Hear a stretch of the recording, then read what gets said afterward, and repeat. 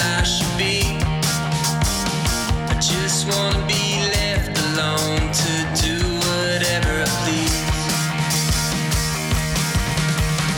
I still can't really say what it is I'm looking for, but I'll gladly let behind. Welcome to the Dysfunctional podcast. I am Autumn, the older sister, and my favorite number is 8. I also enjoy the numbers 0 and 1, but I only like all of these numbers individually because if any of these numbers are drawn correctly, they are symmetrical top to bottom and side to side, and that makes me really happy, the symmetry. So yeah, my favorite number, 8. And I am Ivy, the younger sister, and we did not realize this until today, but both of us have the same favorite number because my favorite number is also 8. And it just goes to show you can spend literally your entire life with somebody, as I have with Autumn, and not know that you share the same favorite number. And part of the reason I like the number 8 so much is for a very similar reason, because I really like symmetry. As I noted in a previous episode with my tattoos, how it's bugging the shit out of me that I only have one half sleeve because I always get my tattoos in pairs. So I like 8 also because it's very symmetrical when it's drawn correctly. It's also like the infinity symbol, but on its side. And the infinity symbol is pretty cool too. Anyway, but that has nothing to do with my fact. My fact has nothing to do with numbers whatsoever. My fact is that when I was little, anytime somebody asked me what I wanted to be when I grew up, I always said, I'm going to be a horseback rider. Because I thought in my little 3-year-old brain that just riding on horses was a profession, that people would just pay you to get on a horse and ride around. And that would be fine because 3-year-olds have a beautiful view of the world sometimes, except as an adult, even now, I'm 34 years old, I've never been on a horse. In fact, I've only interacted with a horse, I think, twice in my whole life. And it was mostly just petting them on the nose and being like, hi, horsey. And that was it. So I thought when I was 3, I was going to be a horseback rider. And it's somewhat embarrassing as an adult that I have never been on the back of a horse. And I was so determined to be a horseback rider and get paid for it as a child.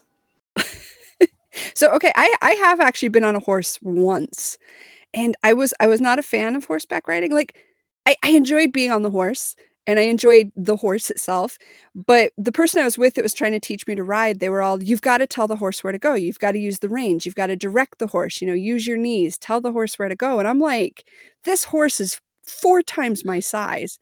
And out of its decency, it's deciding to drag me around on its back. I'm not going to tell the horse where to go. If it wants to wander over to the ditch and eat flowers for 30 minutes, I'm going to let it. I don't feel comfortable telling this horse what to do. I think I would probably, in all honesty, have the same issue because I would feel guilty that the horse was doing all the work and I'd feel like I was taking advantage of said horse. And I would be like, where would you like to go, horse? So I would have a difficult time giving it guidance and orders as well. It's pretty obvious that neither of us grew up on a ranch. And it is very obvious that even though I desperately wanted to be a horseback rider as a profession, I would be terrible at it. And I'm sure nobody would pay me to do it. Yeah, I don't think too many people actually get paid to ride horses specifically anyway, so I wouldn't feel too bad on that account. Yeah, no, I know that there are professions that riding a horse is part of the work, but I don't think anybody really gets paid to just like leisurely ride a horse around, which is what I had in mind as a child. Just like, I'm just going to spend all day on a horse, just meandering, and people will pay me to do that because I'll be up there on that horse. Probably because it was such an intimidating thing. You should have been paid. So obviously, we did not grow up on a ranch or a farm or near ranches or farms that had horses that we could ride. What we did grow up, though, in was a dysfunctional home environment, a traumatic home environment. And that's my segue today. We're going from ranches to traumatic homes. So yay, segues. We did grow up in a traumatic home. And so our topic of the day is one Ivy and I have actually been tossing around and wanting to do for a while now. And it's things you hear growing up in a traumatic home or in a dysfunctional family that just drive you nuts, just things you hate. You hear them again and again and again throughout your childhood. And maybe they annoyed you when you heard them and you were young, or maybe they annoy you now looking back, or maybe they annoy you both. But they just get so fucking old and you wish people would stop saying them because you're so tired of hearing them. So that's our topic today. 10 things that Ivy and I hated hearing when growing up. All right, Ivy, start us out with number 1. So the first one that I think pretty much anybody can relate to if you grew up in a home somewhat similar to ours was, "You're too mature for your age." Said with equal amounts of condescension and pity, I guess.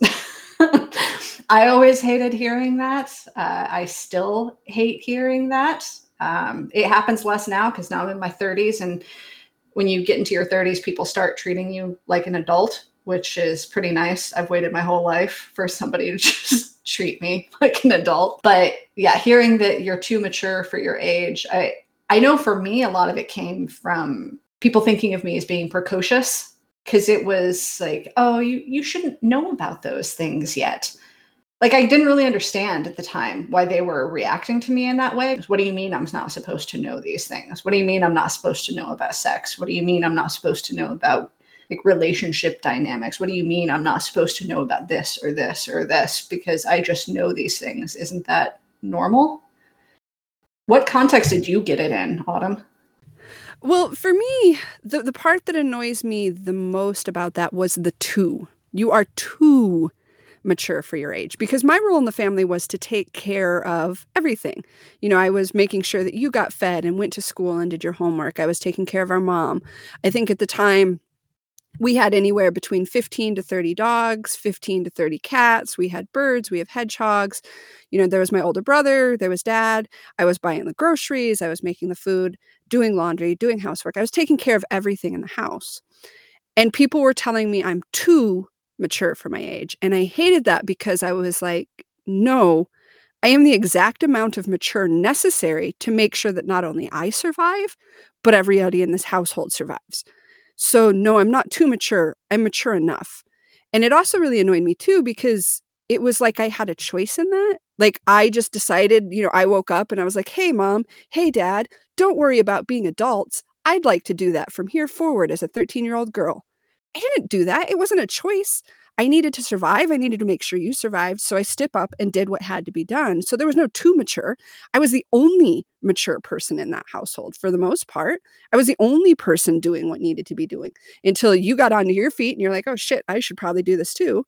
And so for me, it was, I am the right amount of mature. And so it drove me nuts because there was no such thing as too mature. Like I had taken too much. On your end of it, though, what you were talking about, the knowing too much, I ran into a lot of that with when I worked in mental health with the kids. And it drove me nuts on that end because so many of the therapists and the caregivers and the foster parents and the guardians that had stepped in, they all of a sudden wanted the kids to forget all of this stuff. You know, forget that you'd been exposed to sex, forget that you knew how to cook and take care of your brothers and sisters, forget that you knew how to balance household finances, even though you were 12. It didn't work that way. You can't, what is that phrase about, you know, shutting the barn door after the horses have bolted? It doesn't work that way. Once you know this stuff, you know it. And so I always thought it was very punishing and undermining to a lot of the kids I worked with that all of a sudden, even though you knew all this, oh, well, that's not for your ears. That's for adults. So we're just going to not do that anymore. You can't not. Once you have that information, you use it, you know it. It's part of your life. It's part of who you are. And so I always hated on that account too, because I felt like it seriously undermined a lot of these kids because you can't unknow any of this. So now what you needed to do was accept it and figure out how to help the child deal with that knowledge and use that knowledge healthfully in a way that wasn't going to damage them further psychologically, that wasn't going to damage them in trying to make social connections, but figure out how to use it and not just try to shove it into this little box like it wasn't a thing, like they could just shut it off. Because you can't do that with that maturity. Once you have that maturity at that age, I don't think, I mean, maybe you can, maybe, but I find it very hard to just turn it off. Even if you got outside of an environment where you didn't need to survive, I don't know how you could just turn it off. I don't think you can. I don't think you can turn back time like that. Once you know something, you can't unknow it. And once you've been forced to grow up, like, you can't really go back to being a child. You can try, you can play the part of being a child, but it doesn't work. When I was 16 and I moved in with our aunt, and I really appreciated this about our Aunt Rita, was that she'd also grown up in an abusive home life too. And so she understood that at 16, after everything that I'd been through, I was not really a child anymore. In some ways, my awareness of the world was childish because I didn't have a lot of like the life experiences of having been in relationships and worked and had to pay my own bills and like things like that. But in a lot of ways, I had to grow up so fast that like she couldn't treat me like she would a typical 16-year-old. And so I always appreciated that she really tried to balance things and still trying to give me structure and discipline and all of that, but also trying to understand that I was not a typical 16-year-old and that there was no way to turn back time. And I think it's what you were saying with how it was kind of treated in the mental health field. Like, it really shows and highlights that stigma that there is around dysfunctional families and abuse and mental health things and all of that, because it makes people uncomfortable. You see a kid who is too mature, if you want to call it that, and you know that they've been through some shit, because if they hadn't been through some shit, they wouldn't know those things. They wouldn't do those things and say those things because they'd be a kid and they wouldn't have that as part of their lexicon. That wouldn't be part of their life experience. So it makes people uncomfortable because they know that child's been through some things. And so I think some of it is driven by like this guilt, because in our society, we're like, oh, we really have to work on protecting kids. But what happens when that protection fails a lot of times is it's, oh, well, now it's too late. Well, let's move on to protecting the next kid. And they don't really know what to do with kids who have had to grow up too fast. And I think there's this like societal guilt of, oh, we failed to protect this child, but I don't want to deal with that guilt. And it makes me uncomfortable to know that this child was not protected and I don't know what to do with them now. So I will either try to shove them into this box of, okay, well, now you can be a kid, so you're going to be a kid and I'm going to treat you like a kid, or it's writing them off as damaged goods and moving on to the next kid that they could protect. That's what it's always felt like to me. For me, the part that I had the hardest time with, as far as being treated as though I knew too much and I was too precocious, is that, especially when it came to sex, I had too much of an understanding about sex at too young of an age. And even when adults around me would recognize that, nobody asked any questions. And looking back now as an adult, knowing what I know, if I encountered a child saying and doing some of the things that I did, it would be a huge red flag to me that it was a high likelihood that there was some sort of abuse going on.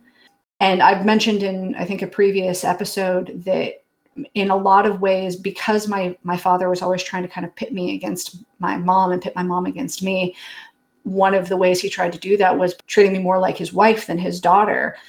And that gave me very confusing messages about relationships, very confusing messages about sex and intimacy and all of those things.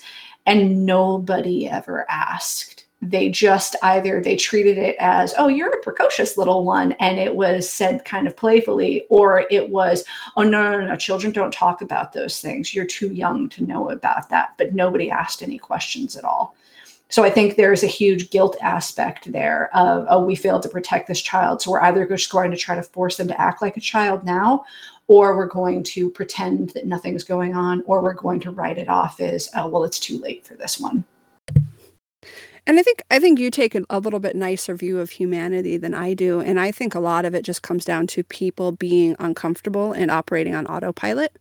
We all have these expectations of roles that people should play, these scripts that they should have. It's one of the reasons, one of the first questions when somebody has a baby, is it a boy, is it a girl? They want to know because they need to know that information so they can process how to react to it. Because we have roles and expectations around gender, and we have roles and expectations around kids. And when kids defy those, it upsets that social script. We feel uncomfortable. And because culture is that driving force, it forces us to want to put that kid back in the role that they should be in our minds. And so it undermines their entire experience. And I'm sure there is some guilt out there, but again, you take a much nicer view of humanity than I do. And I think with that, though, another one that they do for this, and this is the second one we're going to talk about, is when you're older, then you'll understand. And I think this one is very, very much undermining. The first one's almost insulting or judgmental, but this one's undermining. So they go and say, oh, you're too mature for your age. And so they're acknowledging at least that you have understanding, that you have this knowledge, that you're being responsible. But then you'll also hear with this, but when you're older, then you'll understand, because you don't really understand what's going on. You're only a child. You don't know enough. And I think this is how people go about undermining so that they can feel more comfortable. Now, I'm not going to say this isn't totally true, because looking back, as a 40-year-old, I can see that I didn't know a lot of things that I should have known at 13. But when you come in telling me that I don't understand simply because I am young, and you offer nothing else with that, you offer no other insight, you're just saying, oh, you're too young, you're not going to get it. What I hear is you're completely undermining all of my experiences. You're undermining all of my knowledge. You're undermining all of my responsibility, at which point I have to choose and either say, okay, either I'm fucking insane and I don't have any concept of myself, which is going to be very destructive and hard on me, especially given the environment I came from, or I'm going to have to believe you. And so usually what I'm going to do is I'm going to choose to believe myself, in which case, no, I fucking understand it. I get it. You're the one that doesn't understand. And so that idea of when you're older, then you'll understand, that one also drove me nuts as well. That one really bothered me too. And that caused a lot of conflict for me with adults because of our parents and how irresponsible they were and how they did not really act like adults. When somebody would say, you're too young to understand, it would be infuriating to me, because in my mind, adults didn't fucking understand, because my experience had primarily been with our parents as far as who adults were. I think adults are the ones who are fucking dumb, because I feel like I understand perfectly well what situation I find myself in here and what I need to do with it. And it was also kind of, for me, as I got a little bit older and into my teen years, it was, I don't want to hear what you have to say. I'm going to make whatever choices I'm going to make. And if those are mistakes, then I want to learn from my own mistakes. And I don't trust you to guide me. I've not been able to trust adults to take care of me or guide me or provide me with anything useful or even to act like responsible adults. So I always found it really infuriating when people would say, oh, you're too young to understand, because I felt like I was surrounded by inept adults who thought that they knew better than I did, when to me it was really obvious that they didn't. And the other thing that bothered me about it, and I didn't really think about this until yesterday, I was talking to a client of mine kind of about this sort of topic of things you hated hearing as a kid. And she mentioned that one of the things she always hated hearing, and she still hates hearing when people say it to kids now, is, oh, when you get into the real world, you'll understand. That really struck me when she said it. She was really angry and animated as she was saying. And she's like, I always hated hearing that, because who the fuck are you to tell me what the real world is? I am in this world. This is my reality. This is real to me. And these are real issues, and these are real problems, and this is real abuse, and this is real trauma. And you're trying to tell me that what I'm experiencing is not real, and that I won't know what real is until I have to have a job and pay bills and that sort of thing. That is a version of reality. But to tell a child that you're not going to understand anything until you're in the real world, that is really invalidating when that child is going through a lot of trauma at home, because that trauma at home is very, very real, not just to them, but objectively real. The part that annoyed me about that too is that a lot of times the adult or the individual saying it would not follow it up with trying to help you understand. They wouldn't offer any more information. And sometimes it's not possible, because again, I said, looking back, with a 30-year split between me and my 10-year-old self, I could get that I didn't know a lot of stuff because I hadn't been through the experience. But there was also a lot of times where an adult could have helped me understand, and they could have told me more information. But because I was a kid, I wasn't supposed to know it. Okay, that ship has sailed. It's gone. I know shit I shouldn't know. So now, if you want me to understand why this decision is bad, you need to give me the appropriate information. So if I went through a sexually traumatic childhood, which I didn't, but I worked with a lot of kids that did, and then you're trying to get them to make healthy sexual choices or choices that are going to protect them sexually in their life, both psychologically as well as physically. And you can't just tell them, oh, when you're older, you understand. No, they already know about sex. I don't care that they're 6 or 8 or 14 or whatever age you think is too young. They know about it firsthand. You don't get to pretend they don't. And so now keeping this other information away from them because they're not old enough doesn't serve them. If there's an opportunity to give that child that information, give it to them. If they already know what sex is at 6 and you're trying to explain healthy relation dynamics and healthy sexual choices, then you give them that information. You don't just say, oh, well, you're too young to know about it. They already know. So help them deal with that information by informing them. And again, that's not something you can always do because sometimes it just does take years and experience.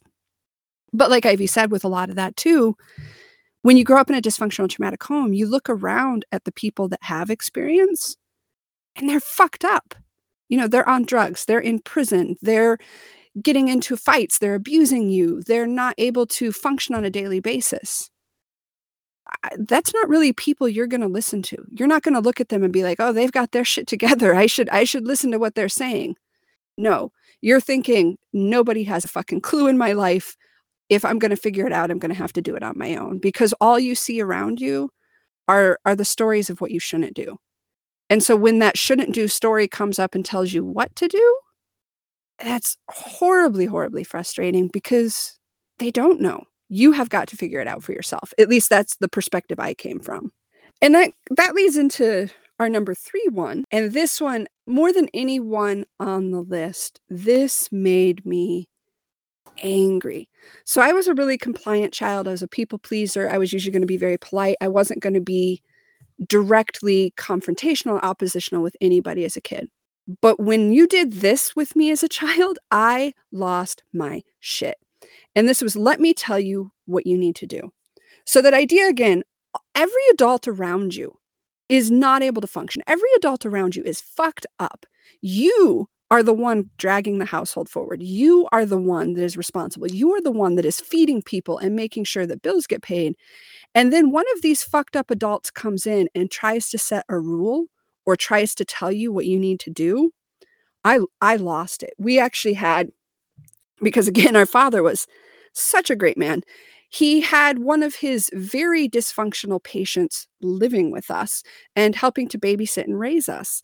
And so I was, I think, 14 or 15 years old at the time. This person's living in our garage, not functional enough to maintain a job, not functional enough to basically do anything with his life, which nothing against that. But then he's coming in and he's trying to set standards for me. He's like, well, you should really be in bed by 9.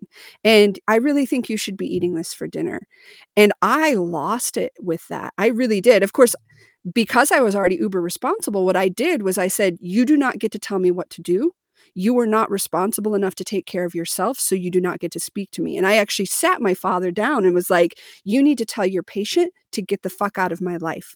I am raising your daughter. I am taking care of my mother, your wife. I am taking care of this whole household. I am getting up at 5 a.m. to make sure everything gets done that needs to get done. I have given up my life. I have given up my personality. I have given up school. I have given up every social connection possible to take care of this household. Do not let that fucking man tell me what to do. And I lost it because I was being responsible. I was really literally getting up at 5 a.m. every day to make sure everything that could get done did get done so that everybody was fed and everybody was safe and everybody was okay. So when you're in that position as a kid and you're the one being responsible and you have an adult come in and tell you, oh no, let me tell you what you need to do.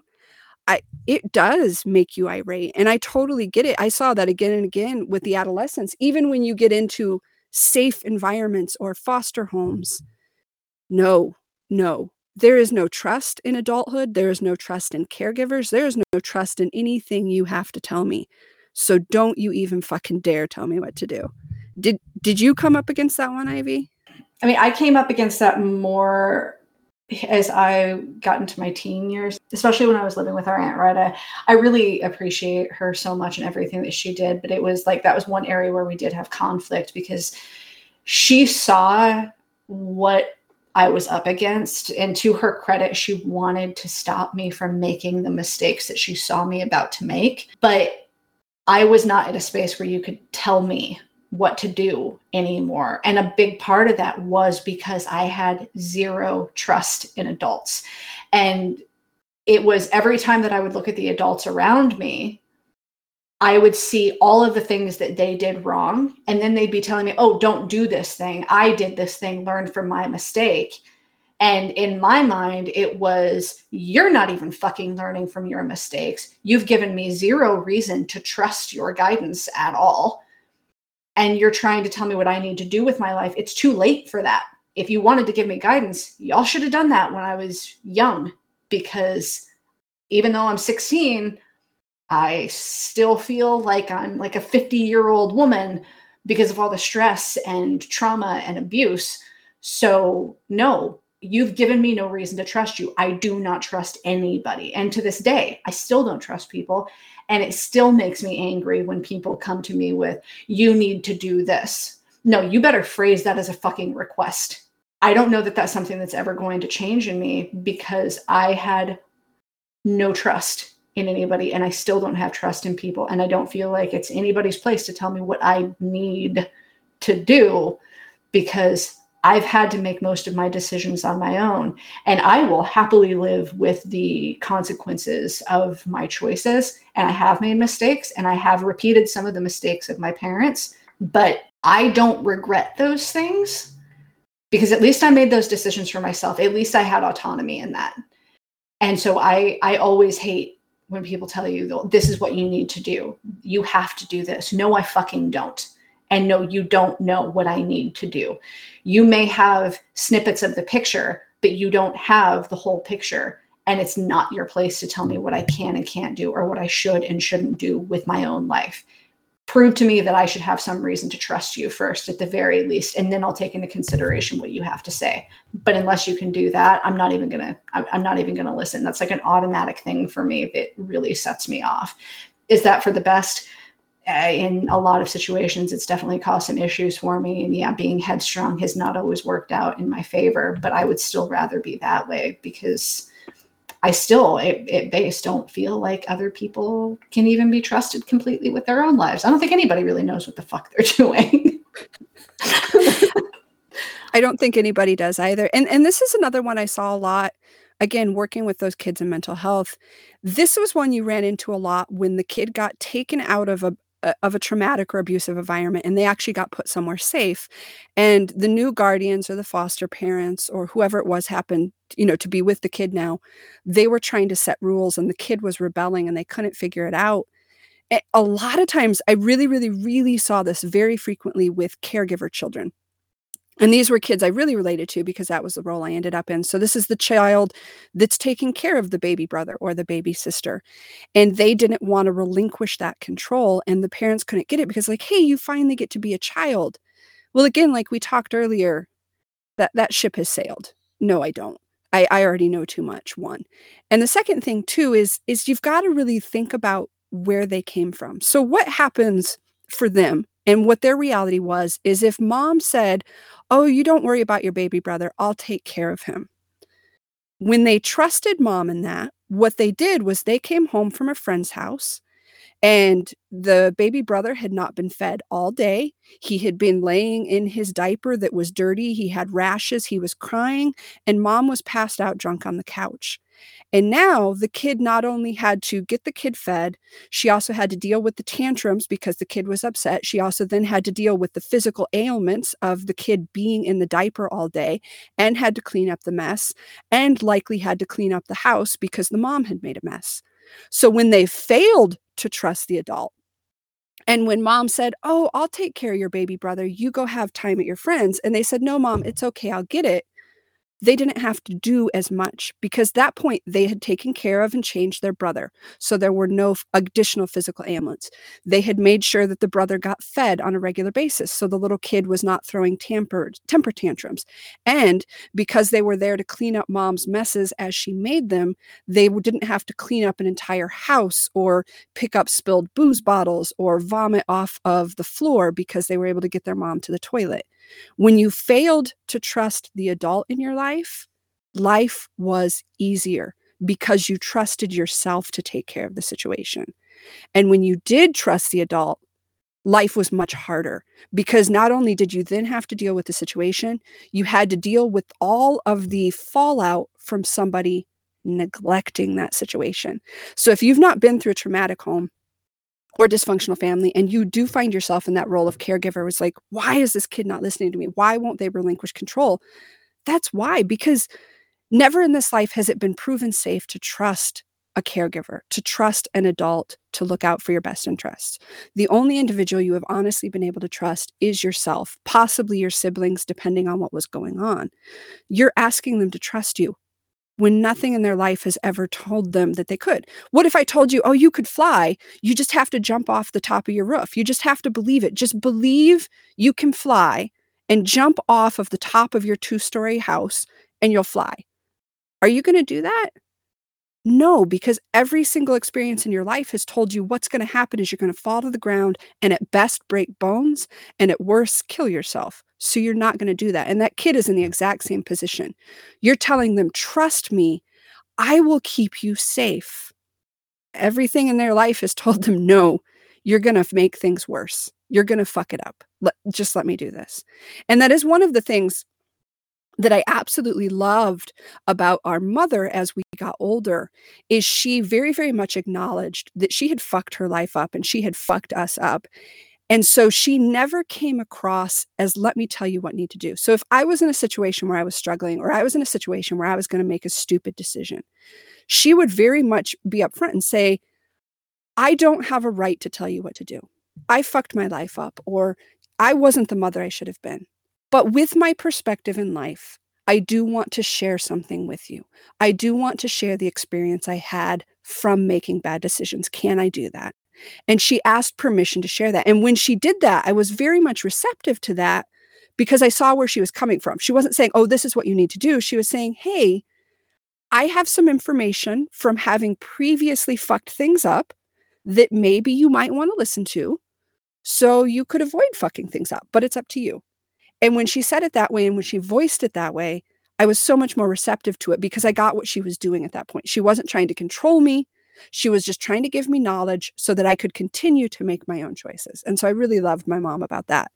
I experienced a lot of that same thing with mom. And it is one of the main reasons that I was able to forgive her for everything is because she did not stop caring. She did not stop loving us. Her way of showing her care and her love was to say, I fucked up and I'm in no position to tell you what you should be doing with your life.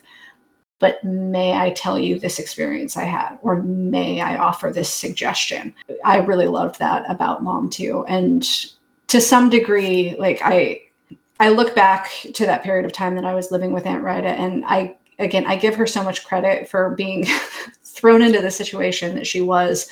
She did as good a job as she could with the rebellious child that I was, and understanding that I wasn't going to be like a typical 16-year-old and she couldn't really parent me, still trying to give me that structure and everything. And then looking back on it now, I have quite a bit of respect for how she ultimately ended up handling it. One of the reasons I ended up not staying with her until I had reached adulthood was because I got in a relationship with a guy who was like 4 years older than me. And I was convinced that this was the only person that was ever going to love me and that I would love this person forever. And my Aunt Rita, because she had been married very young and had kids very young, and she'd had some bad experiences with that, she tried to guide me based on her own experiences. And I just railed against it, because in my mind it was like, yeah, well, you fucked up, so why should I trust you? She really wanted to protect me from what she saw as being a mistake, and ultimately it was not the best choice. I can definitely see the wisdom in what she was trying to tell me now. But her way of dealing with that situation was basically, if you want to make that decision, I can't tell you no, but I can't have you live here and condone the decision that you're making when I feel that it's so detrimental to you in the long run. If I didn't have someplace else to go, I'm sure she would never have said that. But because she knew that I did have options, there were other places that I could go, and she was trying her best to guide me. And I think in her mind, she was really hoping that I would realize pretty quickly that I was making a mistake and that I would come back and live with her, because she left that door open. She told me multiple times before I moved out, if you want to come back, you can come back. I just can't condone this choice, and I can't be part of it. So I do appreciate that she tried to balance those things, because it's like what Autumn was saying with those, taking in a child who has had to grow up really fast, has had to take care of themselves and be responsible. You can't treat them like a child. It's beyond that point. You have to find some way to balance giving them structure and giving them support and giving them love, but not trying to shove them into being a child, because they're just not anymore. And I think that goes right into the next one on our list, which is number 4. You'll regret not being a child. And this gets said in a lot of different ways. And a lot of times it's, you should go to high school, or, oh, don't worry about this, you should be playing, or you should be doing something age appropriate, however that happens to be phrased. The basic message is you're going to regret not being a child. You're going to regret not doing age appropriate tasks. This one, I feel, is not so much undermining. I think this is said by caring people that really want that child to have that experience, that understands how precious childhood is and how important the adolescent experience is to forming your identity, who really have an understanding of this and want that child to be able to experience. And so they say this.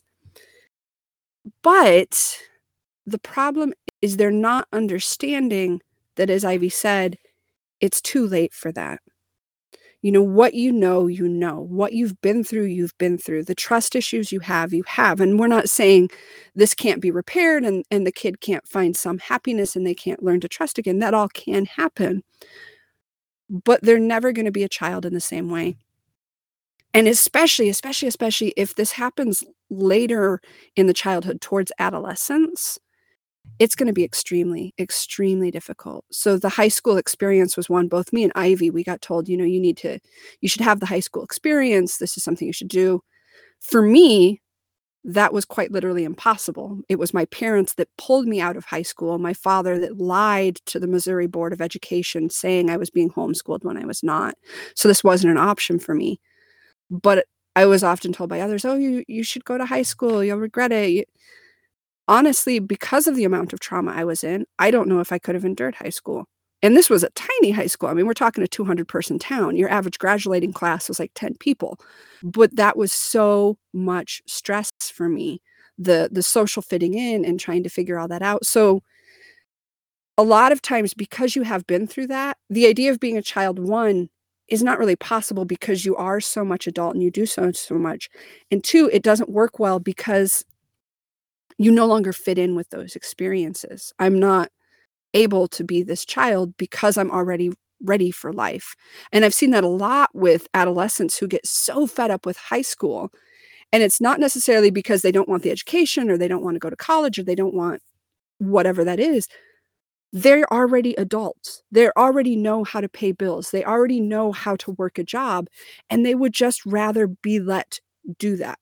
Dropping out of high school was to avoid more trauma, to be perfectly honest. I got bullied a lot because when our father kicked us out, we went from that super tiny town to a much bigger area, or I went to a much bigger area and a school that was so huge that I was worried about being able to get to my next class on time and being able to figure out where each of my classes was. And there were so many people. I went from a graduating class of like 20 to 25 people to going to a graduating class of a few hundred people. And I'd been so socially isolated, and I'd been bullied a bit anyway, even in our small town, because I was socially isolated, in and out of school a lot. Nobody really taught me how to like have proper hygiene and change your clothes and do all of those things. And so I already had been experiencing some of that bullying. I was already a shy and introverted kid and really awkward. And then being plopped into this huge school with all of these people, I felt like if I stayed in high school, I would not live. I would not live to see my senior year. Not necessarily that somebody would kill me, but that I would kill myself. It was just piling trauma on top of trauma, and I couldn't handle it. And my way of dealing with it when I was still at school before I was able to drop out was that I did not make any friends. I didn't speak to anybody. I didn't let anybody get close to me. I assumed everybody that approached me did have an ulterior motive, because that had been my experience so far, was that all of them did. There was no trust there, and I really was fearful of everybody. And so I didn't speak to anybody. I didn't make any friends. And I intentionally tried to make myself seem like the crazy kid. That was the only way that I could see to protect myself, was to come across as, you probably shouldn't mess with this kid too much because she's a loose cannon. As soon as I moved in with my Aunt Rita and I was given the option to drop out and take my GED, I absolutely did. And I took my GED when I was 16. It wasn't a matter of not caring about the education aspect. It was that I could not handle the social aspect of being in high school. I could not handle having that trauma on top of my family trauma. It was too much. And I was convinced that if I did not get out, I would kill myself. And I'm still convinced of that. Even though my aunt understood, we were active in church, and so many people at church, when they found out what I was doing, they'd be like, oh no, you need to go back to high school. You need to be with your peers. You're going to miss not having gone to prom. You're going to regret not graduating with your peer group. You're going to regret all these things. You really need to go back to school. Being a high school dropout is not good for you. You're never going to go anywhere with your life, and you're going to miss out on all of these wonderful experiences. And it made me so angry, because I thought, you have no fucking clue. You don't know what you're talking about. You don't know who you're talking to. You have no idea what I've been through. Shouldn't it fucking tell you something that I'm living with my aunt? That I don't even live with my parents or speak to my parents? Shouldn't that tell you something? You have no idea, and you need to shut up. And to this day, like, I'm not a big I told you so person, but there is a tiny part of me that would love to go back to all of those people and be like, you know what? I never fucking regretted it. Not once. I never regretted not going to high school, going to prom, graduating with my peer group. It doesn't fucking matter. If a kid wants to do those things, great. Finish high school, the traditional route, do the extracurricular activities, do all that stuff. If it's fun for you, if it's something that you enjoy, but forcing kids to take that route and not giving them any other option, I think that's really cheating kids out of some opportunities to do something that might be better for them. Going through high school traditionally is not always the answer. And for some kids, that could be something that causes them to kill themselves at some point, or gets them bullied so bad that they get killed by their peers, because shit like that happens too. That's why that always made me really angry, is it's like, first of all, I didn't have a fucking choice to end up this way. I am this way because I am a product of the environment that I grew up in. So as well-intentioned as those people were, there's still that part of me that just wants to be like, don't ever fucking say that to another child, because you don't know. You have no idea what they're going through. And I think part of the reason that is, and that ties in very closely with number 5, is that idea of you should spend more time with people your age. Because a lot of times, most of our childhood activities, and when we're told to go be a child, a lot of that often involves our playmates, our cohorts, our peers, other people our age. There is 2 pieces to it, I would say. You know, there's the part where it's you should participate in things with other people your age so you can have those experiences. And then there's also the part that Ivy was talking about, which is also partially the more controlling, the idea that I'm going to force you to be a child, or you should do this, and I'm going to force my idea upon you as to what a childhood looks like. And that's part of the reason that gets rallied against so much, and that's part of why Ivy gets angry so much, is because what you're doing when you're forcing that kid to be a child is you're stripping away their control. You're trying to take their control. You're trying to threaten that control. And again, like I said, the only way most of us survived a traumatic childhood was by trusting ourselves and being in control of ourselves. And just as you wouldn't want to be shoved off the roof to prove you could fly, the child doesn't want that control ripped from them so that they can be a child. And then tying that into where I was going, the other part of that is spending time with people your age. And as Ivy pointed out in her situation, that was a very extreme one. She doesn't fit in with them.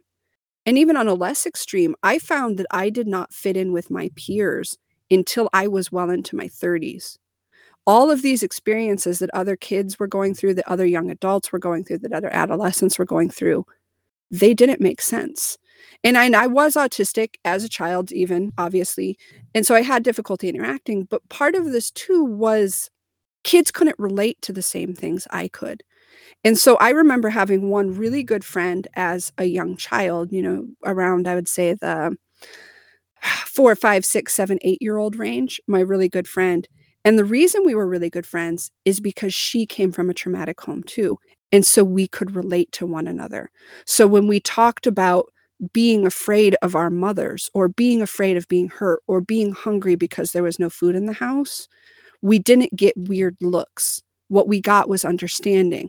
And that's often not something you get from your peer group when you do come from a traumatic home or a dysfunctional childhood. They don't understand. They don't get this. I remember as an adolescent, I had just recently gotten pulled out of school, and I was still trying to talk to one of my friends, and she was on the phone with me, and she was talking about, I don't even know what, some boy or some assignment. And I was so frustrated with her because I was trying to do laundry and I still had to get the dishes done, and mom was waking up and I was going to have to deal with her. And I was just so fed up with her because what she said had nothing to do with my reality. Boys and school assignments and whether or not somebody liked me or I might fit in was bullshit to me. It had nothing to do with my life. My life was survival, and my life was being an adult. And I found that all the way, like I said, up until my 30s, I did not fit in with my peer group because they weren't mature enough yet. Yes, I was too mature for my age because I had to be. And so there were all these other kids that are very much immature because they weren't forced to, and I couldn't interact with them. And sometimes that ends up like Ivy with a very traumatic situation. Sometimes it's just you don't fit in well. But that goes right hand in hand. You should spend more time with people your age. Did you get that particular message, Ivy, as well? Yeah, I did. And I had pretty much the same experience, that unless it was another person my age who was going through some shit. And I did have like a couple friends like that, but they were from our hometown and I didn't live anywhere near there at that point.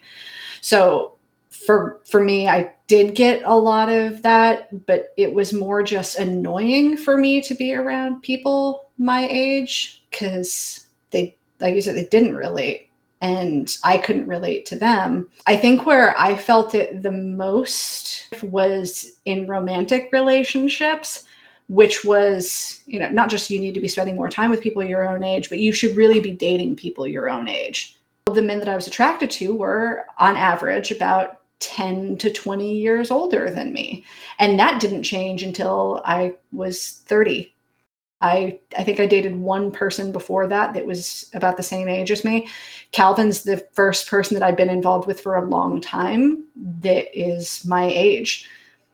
Because when I was in my teens and my 20s, boys and men my own age, I had nothing in common with them. I didn't want to go out and do the sorts of activities they wanted to do.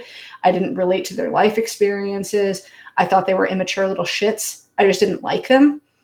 And so it aggravated me when people are like, oh, you need to date people your own age. Well, who? Because none of them are worth dating. And this dude who's pushing 40, I have more in common with him than I do with people my own age. And I think part of that also was growing up, I was mostly exposed to people who were older than me. I was in and out of school so much, I didn't have steady friendships or even the opportunity to build steady friendships with people my own age. So not only had I already been through a lot of things that had aged me quickly, but I also just didn't spend any time around people my own age. So what was there to relate to? Because I had been isolated in a very tiny world of my family where everybody was considerably older than me too. I think that's very true with the romantic relationships. My first marriage, I got married at 18. And he was 18 years older than we. And a lot of people thought I should have married younger. I shouldn't be marrying somebody, that old. But the time I married, and that's always how I say it, when I got married at 18, I was actually already 40. I was older than he was emotionally, maybe not emotionally, but maturity wise at that point. My concerns were safety and housing. My concerns were getting insurance. My concerns were getting an education. My concerns were getting food on the table. I was very security oriented. I was very safety oriented.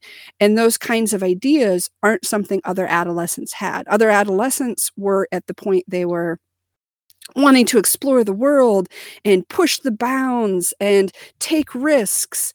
And there was no way in hell I was going to take any risk. I was very secure. I was very 40-year-old. I was very middle-aged when I was a teenager.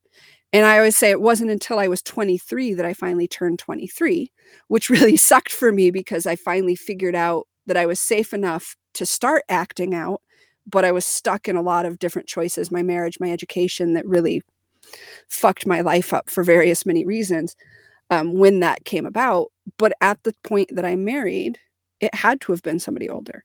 Or it had to have been somebody that had gone through similar things and was as mature as I was, because somebody that was willing to take risks, somebody that was a typical adolescent, somebody that was out to enjoy life and to live life to the fullest, I would have been scared to death of. And I still am to some degree scared to death of those people because they threaten my safety. So I've been middle-aged for a long, long time. And speaking of age, and it's not a really good segue, but I'll just use that one to jump in. And this is number 6 on our list, which is the idea that you should always respect your elders. So this is kind of a turn from where we've been talking about. A lot of it was directed at us. And now this is directed towards how you should treat others around you. And this is an older one we hear a lot. And this is actually one that I'm very happy we are seeing more and more as damaging in our society. And I recently watched a TikTok video, I believe, where a woman was talking to her mother about, how you told me we should always respect our elders. And the mom was like, yeah, that's just something we say in our culture. And she was like, you do realize that, and she threw out the statistic of how many kids that are sexually abused by caregivers that they know, by aunts, by uncles, by pastors, by babysitters, by people that are older than them, that they're supposed to automatically respect. And I love that our culture is acknowledging that now, because that's very true. The idea that you should just respect somebody because they're older is unsafe for any kid, but it's very, very annoying, I would say, also for children that come from traumatic or dysfunctional households on the positive end of that. And it is, again, extremely dangerous on the extreme end of that, because just trusting and just being obedient to somebody because they're older is going to land you in a world of hurt. It's going to get you molested. It's going to get you abused. It's going to get you neglected. It's going to get you a lot of things because we're just supposed to respect and be obedient.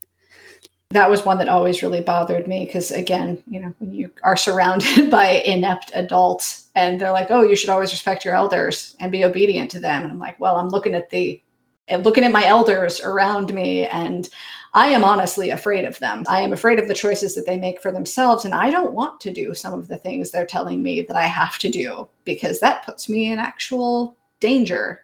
Going back to that statistic that Autumn was talking about with the sexual abuse, I experienced that firsthand, being in situations that were inappropriate with people that were close to me that I believed that I was supposed to be able to trust. And for a while I did. And I'm still dealing with repercussions from that as an adult. I think, too, an aspect that goes along with that has been painful and difficult for me to deal with is people telling me, well, they're your parents. You have to forgive them. I don't have to do a single fucking thing. My mom, I chose to forgive because my mom, at base, for all of her flaws and all of her madness, was a good, genuine person with a kind, loving heart that was too sensitive probably for this world, for the things that she went through. So my mom, I chose to forgive. She held herself accountable. She tried to make amends. She apologized. She owned up. She tried to do right. I don't have to forgive my father. I don't care that he's my father. I don't care that he's in his 70s now. It doesn't fucking matter. What he did to me, what he did to my mom, what he did to my sister, what he's done to so many people, both in his family and then to, his patients. I have no obligation to forgive him. I have zero reason to respect him, zero reason to be obedient to him, zero reason to forgive him, and zero reason to talk to him. And it still really bothers me that there's been so many people that tell me, oh, you really need to forgive him. He's still your father. No, he's not. Just because he donated some genetics does not make him a father. He's still a dumpster fire of a human being, and I owe him nothing. And again, that's the very extreme end of the scale where that leads to. And even on the less extreme end of the scale, let's take that to, again, that kid that has been through that traumatic household, that's been through that dysfunctional environment, and he's now somewhere safe. And those new caregivers, they say, well, you need to show me some respect. Again, think about what this kid has been through. Every adult in their life has disrespected them. Every adult in their life that's an honest to God caregiver has probably actively harmed them or put them in harm's way. What is there to respect about that? And for me, I have always been the kind of person that you need to earn my respect. I'm not going to treat you disrespectfully. I'm not going to treat you rudely. But any relationship I go into, I do not automatically respect anybody. I don't care if you're older. I don't care if you have more education. I don't care if you have more experience. I don't care if you're Mother Teresa. I do not automatically respect you. If you want my respect, you will earn it. And I think that's where many of these kids come from that come from these environments. You need to prove to that kid you're worthy of respect. Because part of what respect is trust. It's a little bit of trust that you're a decent human being, which most of us that come out of these environments have no trust of anybody. And another piece of it is an admiration for that person. And that's a little bit of what respect is saying, oh, that person is more. They have experience, or they're older, or they're wiser, or they're more educated. It's a little piece of admiration in that respect. And how are you supposed to admire people that hurt you? How are you supposed to admire people that refuse to feed you? How are you supposed to admire people that beat you? And again, as that new caregiver, you may not be doing that to the kid, but that has been the child's experience. And so if you want that child to respect you, or even as an adult, you want that adult that's been through that environment to respect you, you've got to earn that respect. You've got to prove yourself. Because unfortunately, these patterns in our brains got written on the subconscious level, and they got written at such an age. And if you've been through that family home environment, they got written again and again and again and again. And so these patterns are etched deeply into our brains. And for me, I mean, being 40, I can say I still haven't gotten over all of this. I still do not trust other humans, and I still do not automatically respect anybody, and I don't think I ever will. And so if you want that respect, you have to earn it. I'm just going to go ahead and jump into number 7 on our list. And many of us, if I think they still use this, I don't know, but they used this a lot when I was a kid. I think they even used it when my mom was a kid. Sticks and stones may break your bones, but words will never hurt you. This is something that I am seeing shift in our culture, and I'm really happy to see that, because for several generations, that was the attitude that, like, oh, physical abuse is the only form of abuse and words can't hurt you. We're starting to recognize now culturally that that is very much a lie, and that psychological abuse does just as much damage as physical abuse in its own way. This is one of those ones that we have to look at in terms of generational healing and generational understanding, because this is not something that I hear from people my own age or even a little bit older than me. This is a phrase that I only really ever heard from people who were considerably older than me, my mom's generation, my grandma's generation, where the attitude was that yelling at a kid doesn't matter. Calling somebody names, that doesn't matter. That shouldn't hurt you. That can't do any harm to you. The only thing that can hurt you is actual physical damage. And that is very much a lie, but it's something that was part of our culture for multiple generations that we still are working on shifting. It's happening. Culturally, we're looking at things more and saying, no, that is still abuse, and that still does a lot of damage, and that still has long-term repercussions. And that maybe in some ways it has even more, because it does embed itself, that kind of abuse embeds itself in your entire way of thinking and how you view the world and how you view yourself. It affects you in ways that just pure physical abuse and physical trauma does not affect you. There is some crossover, but there's something about the nature of psychological abuse, manipulation, gaslighting, and calling people names, and just being generally verbally very abusive, or even non-verbally. One of the things that my parents did a lot that had a huge impact on me was that if I did something that they didn't approve of or that they didn't want me to do, where most children would get, some form of discipline from a parent, my parents would just pretend like I didn't exist for a few days.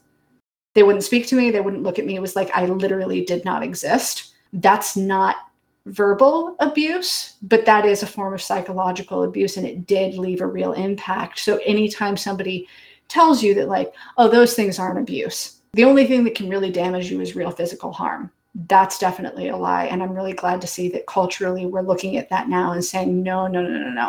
There are many forms of abuse. There's a whole spectrum of it, and it has all sorts of repercussions, and it goes through generations, and there's all of this healing that needs to happen. And there's all these cultural components that we are looking at now that we never looked at before.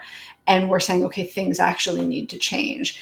And it's one of the very, very few things that gives me the tiniest bit of faith in humanity still. I don't have much, but it's one of the few things that I look at and I'm like, thank God, at least people are now starting to look at things and being like, no, this is actually damaging, in the same way that we're finally starting to look at mental health things and being like, no, that is just as valid as being through a traumatic car accident and having your pelvis shattered. It's a different kind of traumatic, but it's still traumatic. So it's, again, one of the tiny things that gives me just like the teeniest bit of faith that maybe humans aren't completely fucked. I think this phrase, the sticks and stones may break your bones, but words will never hurt you. I always tie this phrase into my mind with the other one, which is I was taught, which is I'm rubber, you're glue. Whatever you say bounces off of me and sticks to you. And I think for me, both of these phrases are linked because they also gave you the idea that you had a choice in whether or not you were hurt. And I feel this is still one of those things out there that is very damaging, and I very much disagree with, is that idea that other people can't hurt you if you let them. That's a lie. That is a lie. Tell that to, and I know people don't want to hear this, but I've heard of 6-month-old babies being molested, sexually molested. And so you're telling me that 6-month-old had that choice to not let that person hurt them? I'm sorry, that's not true. And it's the same way for most of us as children that went through this. We didn't have the choice. And so whether this is with your peers or whether this is with an adults, a lot of times we don't have the choice. We don't have the power to simply not be hurt by somebody else. That's not a power we have. If somebody is aiming to hurt you, they can and they will if they try hard enough, especially as a child. Because as a child, you don't have any of the kind of coping skills. You don't have any kind of understanding of the world. And if you are in a dysfunctional or traumatic environment, you don't have people there to teach you these things.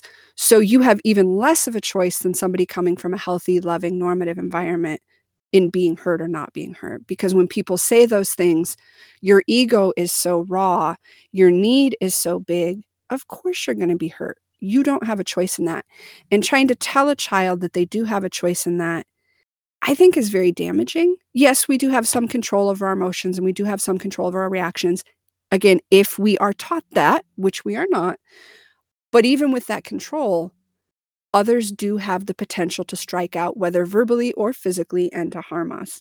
And so I think that was one of the reasons the sticks and stones, as well as the rubber and glue one, always annoyed me because it endowed this idea of control and power in me. I didn't have as an 8-year-old kid. I just didn't have it. I don't even have that now. I don't have the ability to simply choose not to be hurt or choose not to be pressed or choose not to whatever with my mental health. It's not a choice option that I have. I've not learned how to overcome neurochemistry. I've not figured out how to change the very physiological nature of my brain. And I think when you teach children that, it also lends more shame to that. So these kids that are bullied in school or these kids that are abused, they take some of that responsibility onto themselves because you're telling them they had power to stop it and they chose not to. So apparently maybe they did want it. Maybe they did want to get hurt. And that's a very dangerous, very bad message. The next one on our list, and this one is actually a shout out to our brother, because this isn't one that Ivy and I were told as kids, because Ivy and I were too scared to ever, get told this. And so this is one that we heard our brother get told a lot. And that as I have gotten older, I super appreciate this from him, even though I didn't at the time. And this one is sit down and shut up. Stop rocking the boat. So our older brother was the only one in the family that would bring the abuse, that would bring the neglect up. And he would say, this is not right. Why is Autumn not in school? Why is she taking care of the house? Why is mom sleeping all the time? Why is Ivy getting bullied at school? Why does she have eating problems? This is not okay. Something is wrong. And he would try to say this, and he would try to bring it up to the people who should care, which were our parents. And again, our grandmother, who I love her to death, but she was limited in both her generation and her own mental health and what she could have done for us. And so what was he told with that? Sit down and shut up. Stop rocking the boat. Even Ivy and I would beg him, please don't make a scene. Just be quiet. Let's just get through this Sunday dinner, because we were scared. And I feel so bad for having contributed to that. Not that I could do anything. I mean, I was 5 years younger than he was. Ivy's 11 years younger than he is. But that our parents would tell him that. And I feel like, and I don't know because he and I haven't talked about this over the years, I imagine he even got this from other people. I imagine he talked to teachers or other adults within our church and tried to say, this is happening and it's not okay. And they told him, oh, it's just life, or, well, that's family business and you shouldn't make a scene. I wish somebody had supported him in it. I really do, because maybe if he did, maybe Ivy and I wouldn't have been through the trauma we did through. Maybe if my mom and dad were capable of listening, they would have stopped and gone, holy shit, what are we doing to our kids? Especially our mom, if she had been capable of hearing that. But all he got told was, sit down, shut up, stop rocking the boat, don't make a scene.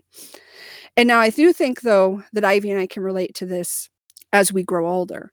So we weren't told this as a kid, but I do feel we have been told this either directly or implied as adults. Oh, you shouldn't, don't rock the boat, don't make a scene. Yeah, you've been through trauma, but it's a past thing. Did you receive this message at all, Ivy, either as a kid or an adult? Not as a kid, mostly because my way of trying to cope with things is just not being noticed for the most part. Just try to avoid our parents when they were being extra scary. And to some degree, I tried to avoid our brother too, because I just felt like, as a child, I felt like he was making things worse. I had kind of a weird relationship with our brother, but I also, like Autumn, have looked back on things now and he really is the only person that tried to change anything. He really is the only person that tried to shift anything or to save Autumn and I from the situation that we were in. But his hands were so tied, and it wasn't his responsibility. And I think to me, that was part of it that was painful to watch too, that I see as painful in retrospect, is that it wasn't his responsibility to be trying to save his younger sisters from everything that was going on that put him in a really unfair spot. As an adult, I have gotten more of those messages myself, and it has really pushed me away from people overall, because I can't bring myself to conform in a lot of the ways that are expected. And I've had to make very different life choices than most people I know. Maybe I didn't have to. If I tried hard enough, I could have conformed, but it's not in me to do it, because I did conform so much as a child and it did so much damage to me. And I don't want anybody to have that kind of control over my life anymore.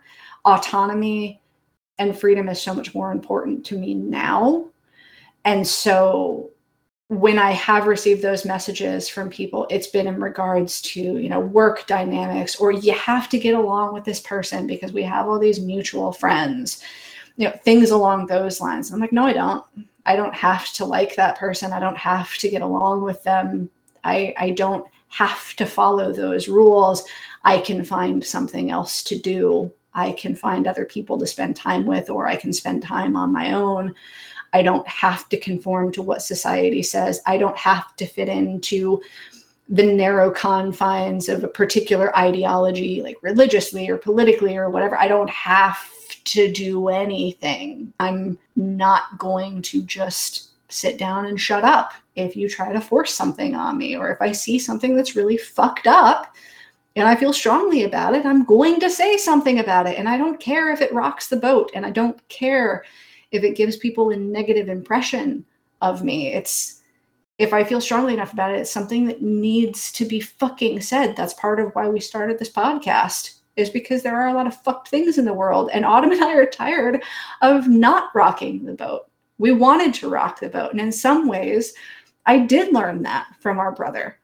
And even though I've had a difficult relationship with him over the years, there is a part of me that's incredibly thankful to him, because he's the only fucking person that I learned that from. Because everybody else did sit down and shut up. Everybody else saw and they didn't question. They saw and they didn't do anything. They didn't try. Our brother is literally the only person, for better or worse, however it was that he tried to handle it, was not always in the best of ways, but he is the only fucking person that I saw try to change things. So that is one thing that I can take from him, and that I can try to live by that same standard now. And I do try to do that now as an adult. If I see something fucked up, I do point it out.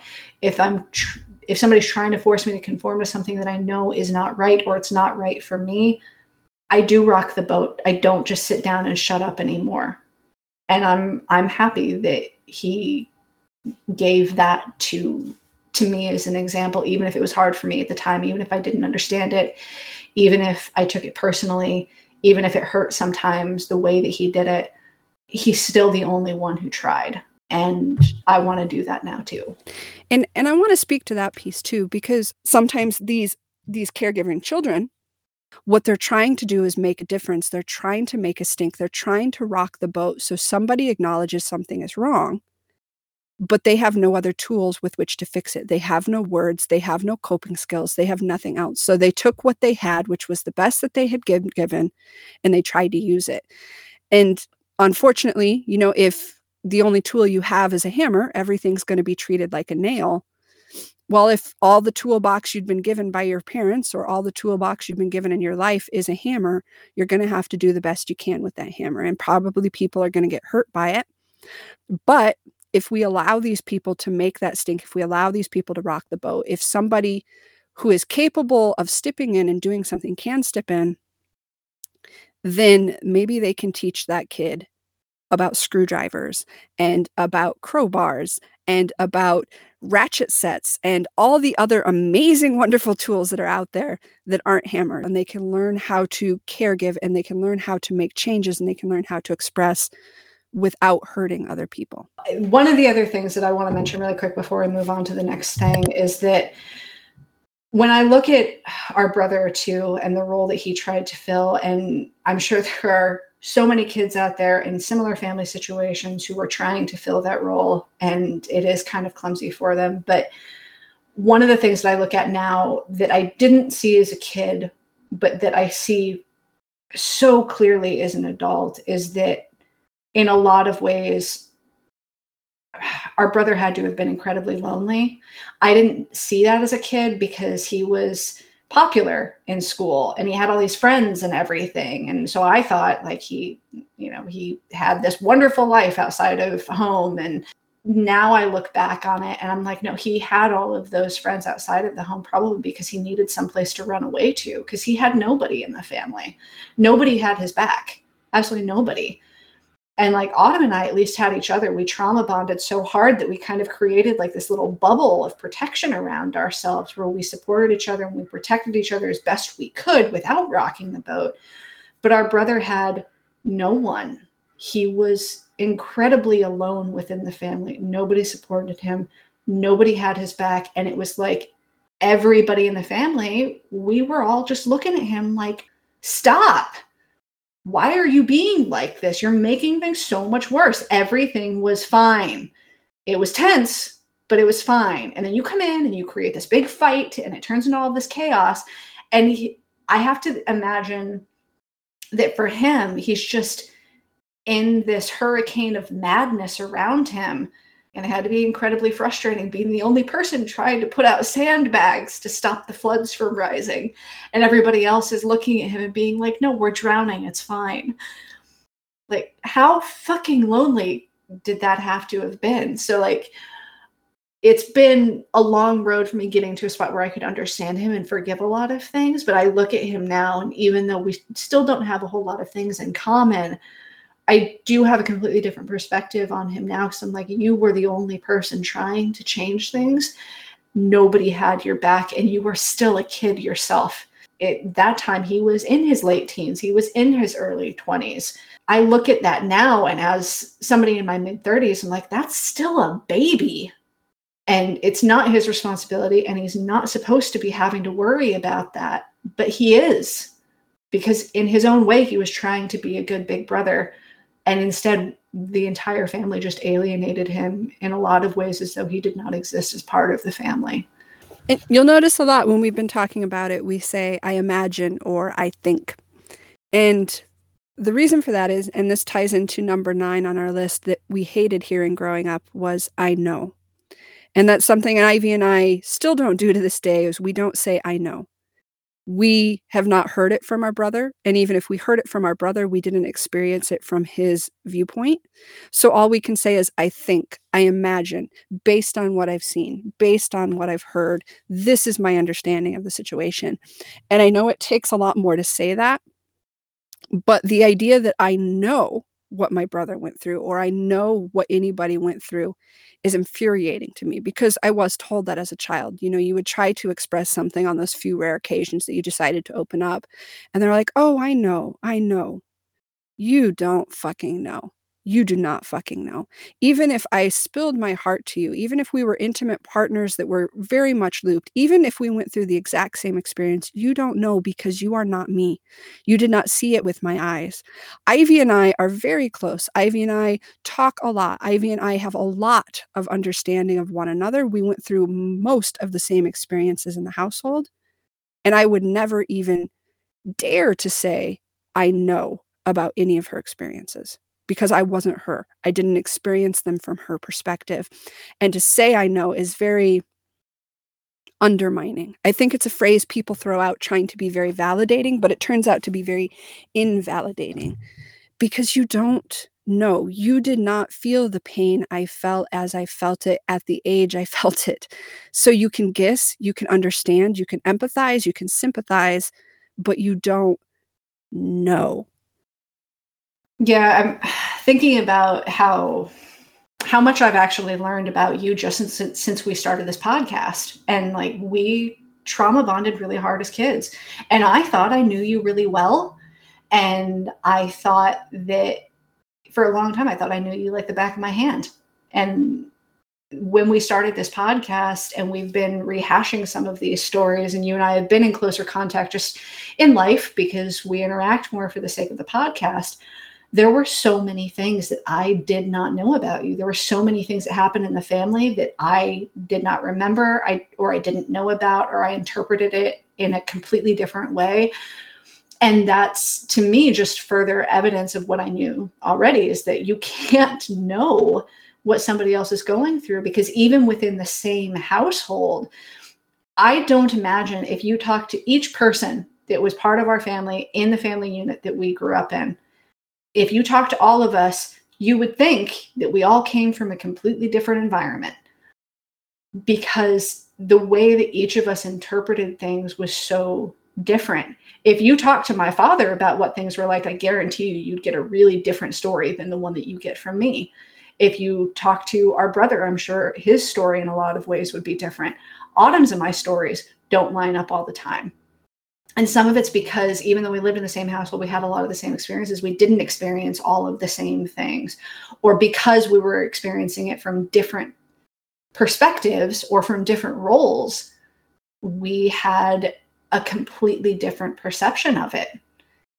It is impossible to truly know how anybody feels, even when you are closely looped with them, even when you spend every single day with them. It's just not possible. I mean, even physiologically and neurochemically, it is not possible. Even genetically, it's not possible, because two people from the same family, they can have a completely different balance of things. They can have different genes that are activated to have, different disorders and stuff. You can have twins where one of them has a significant mental or has a significant physical or mental health problem, and the other one's not affected by it. It is impossible to know how anybody else feels or know what anybody else went through. There are other ways to comfort and console somebody than trying to pretend as though you know. I think it's very, very important to use, I understand, or I would imagine, or I have been through similar experiences. Because when you say you're stepping into them and you're taking their pain, you're taking their story, and you're trying to make it your own. And that's not what you want to do when you're validating somebody. You're wanting to offer that empathy, and that empathy comes in the form of understanding. And I think it was especially infuriating as a child and as a young adult, when you do start opening up to somebody and they tell you, oh, I know how it is with moms. And they had a normative, loving, healthy childhood, and they're telling you they know. And that is so invalidating, because you're like, really? You know what that's like? You know what it's like when that feeling in your stomach because you haven't eaten for 2 days and you're scared that your sister might start getting ill again because all you have in the household is a can of tomatoes and 3 old stale saltines, and you have no idea when you're gonna get more money from your parents if they decide to give you any at all, or how you're gonna go grocery shopping because you don't know how to drive yet? You know what that feels like? No, you don't even know what it's like to have ever been hungry. So don't tell me you know. That was infuriating to me when I especially had somebody coming from a very loving, healthy area telling me they knew, because I was like, oh, you don't fucking know. I will tell you, you don't fucking know. And it was a little less grating when somebody did come from a traumatic background and they could try to relate. But again, it's that idea of you understood, you could experience it. And I do know a lot of people that come from normative, loving families. They have significant empathy, and they can say, oh my God, I can understand what that would feel like. I can imagine that was so horrible for you. I can imagine how difficult that was. And that is a whole different message. And I can say, thank you for validating that in me. Thank you for understanding the experience I went through. But again, it's that understanding, not that knowledge. All right. And then the very last one we're going to talk today, the very last thing that we hated hearing when growing up in a dysfunctional or traumatic household: nothing. So we've kind of touched on this throughout some of the ones we've talked about today, but nothing. People knew. People saw. Teachers saw. People at church saw. Relatives saw. People heard. Our brother, as we said, would speak up and say things. And others would say nothing. They would not acknowledge it. They would give us these empty platitudes like we've talked about. I know how hard it is for you, or you're too mature, or you'll understand when you're older. They gave us these empty platitudes that had nothing to do with what was happening. They never said, what is going on in your household? Are you okay? Do you have food? I am hoping the stigma is being broken. I don't know. But sometimes I feel the stigma around talking to children about the potential of abuse or neglect in their houses is very similar to the stigma we have around suicide. That it's something shameful and we shouldn't talk about it. And we might put the idea in their heads. And I do think there are definite ways you can talk to even young kids, even impressionable kids, about what is happening in their world in a non-leading way, of being observant of how these kids are, of being observant of how the parents are interacting with these kids, so that we can have some knowledge of what's happening and we can step in and protect them. Because I think of all of this, of all of these, the most damaging was nothing, because at least the other phrases were something. At least the other phrases were acknowledging that something must have been happening. But nothing, when you said nothing at all and you just let this happen, it was like an approval. It was like, this is normal. This is okay. This is what we deserve. That's what nothing said. And also nothing said, there is no hope for you, because this is all there is. I think the other way in which nothing was very damaging was within the family unit too. No communication.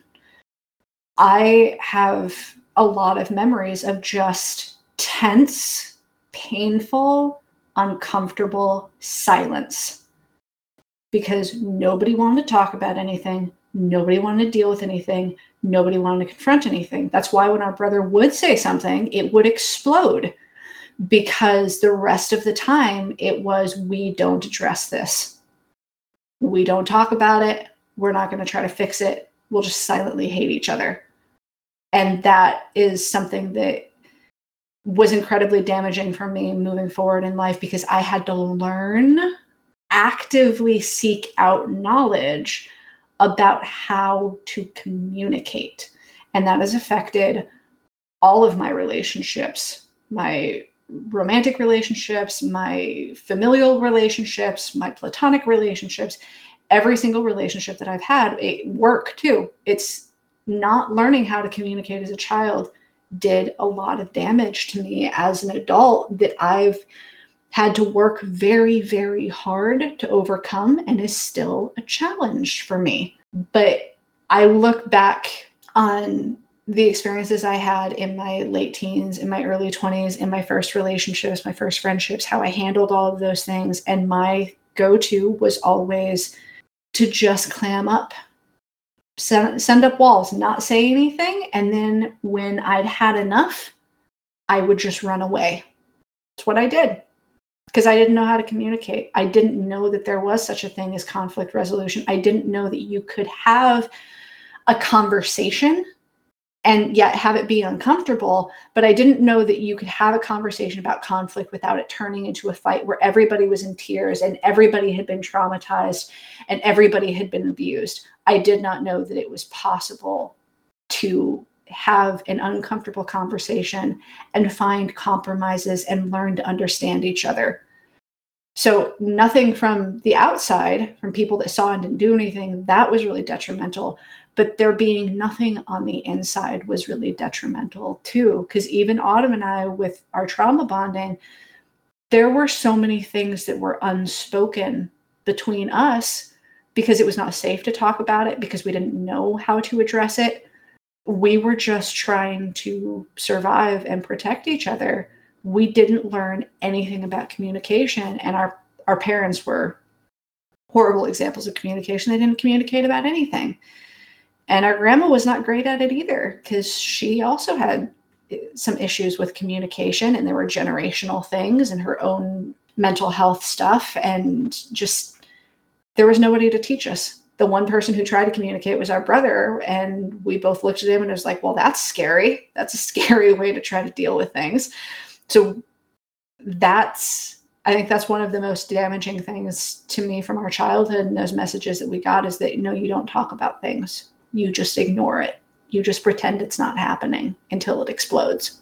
I think that also ties into the after the fact as well. So I've talked a little bit about, when that child gets into a healthier, safer situation with new caregivers, or when that child is able to leave the home and they are a young adult and they're out in the world, that nothing is also damaging when we try to take away their voice. I'm not saying that we force the individual to try to relive the trauma or talk about the trauma or go to therapy, but there's a lot of times when the person will try to talk about it and they will try to open up and they will try to process, and they will be told, oh, we don't talk about that. That's in the past. We just need to let that go. We need to forget about that.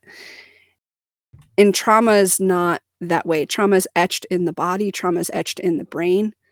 And if you are unable to process it in whatever way that needs to be for you, it will be there forever.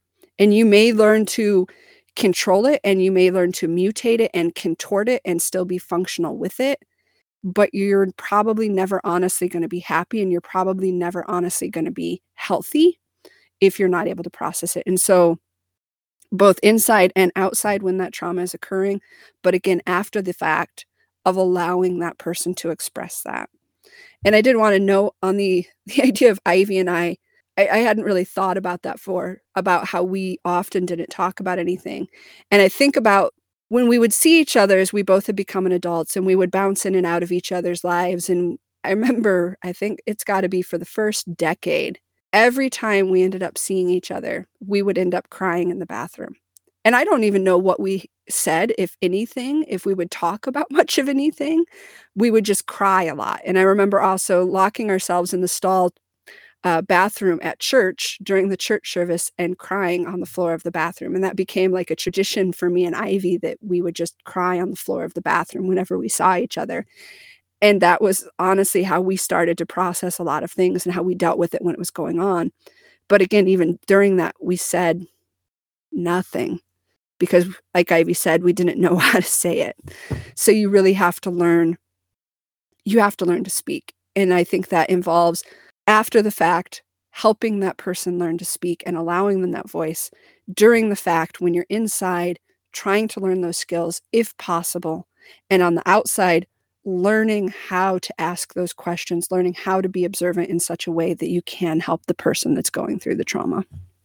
Yeah, I would agree with that. And I would also add too that, from our personal experience as well, is even when Autumn and I got to a point where we could talk about things and we started finding the words for expressing what we'd been through, still a huge portion of our relationship well into adulthood was all about the trauma that we'd been through.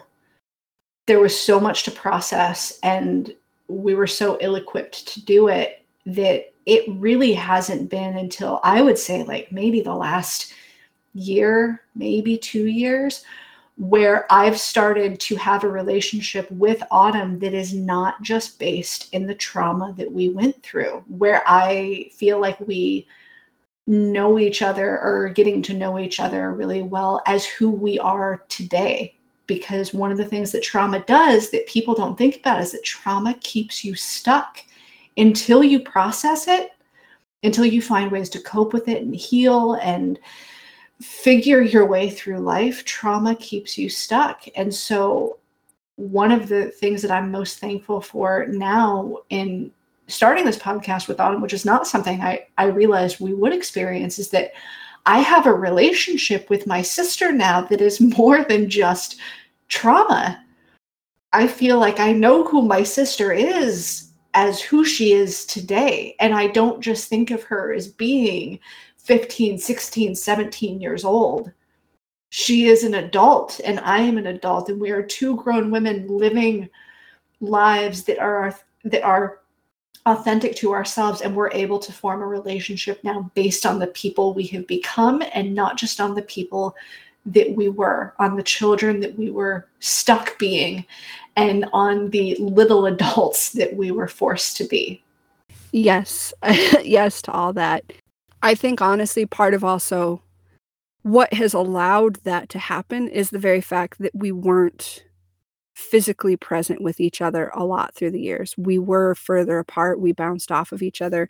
And I say that's important because I felt in that first decade that we had gotten out of the household, every time we were together, I would feel that neurochemical pull with her, where her and I and our bodies and our systems would almost pull us back to that trauma, because that's where that relationship was and that's what our bodies knew. And so if we were together, that must be what we need to experience. And it would pull us in.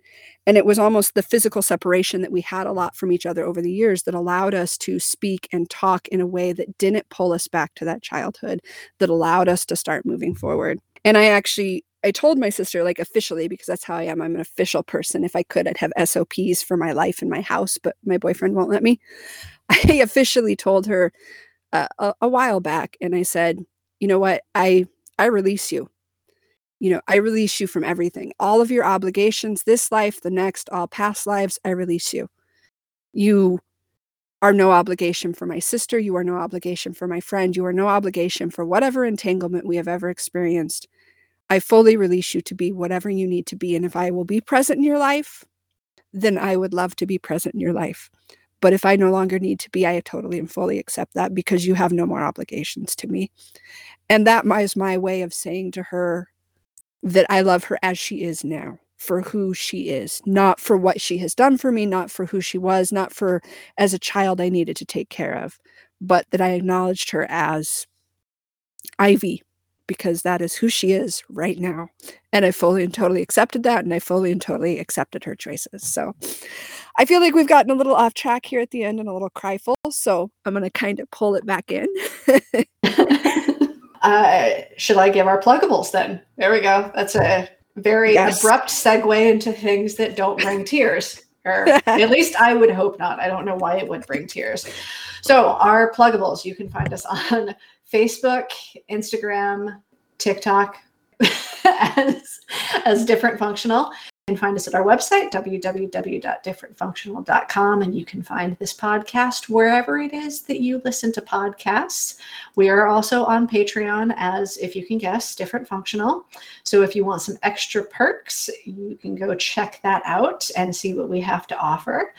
And if you are enjoying the podcast and you would like to support us in non-financial ways, it would just tickle us pink if you would rate, subscribe, review, do all that stuff, spread the word, tell your friends if you feel like they would benefit or they would enjoy this podcast. We really right now need help getting the word out there because we would love to get to a point where we could really focus on this podcast more, put out more regular episodes, have more content than just the podcast, be able to offer some services. Like, we would really love to expand on this. So if you're enjoying the podcast, you want to see it get better, you want to see what else we can do, please just get the word out there. Tell people about us so that we can get a little more exposure and hopefully build something really amazing from this podcast and from the business, because we have a lot of things that we would love to do and high hopes for the future. Definitely high hopes for the future. So thank you for joining us today as we looked at the 10 things we very much hated hearing when growing up in a traumatic or dysfunctional childhood. And the next episode, we're actually going to grow up a little bit and talk about the 10 things we hate being told as adults. So join us for that next time around. And until then, remember, as always, different does not mean defective.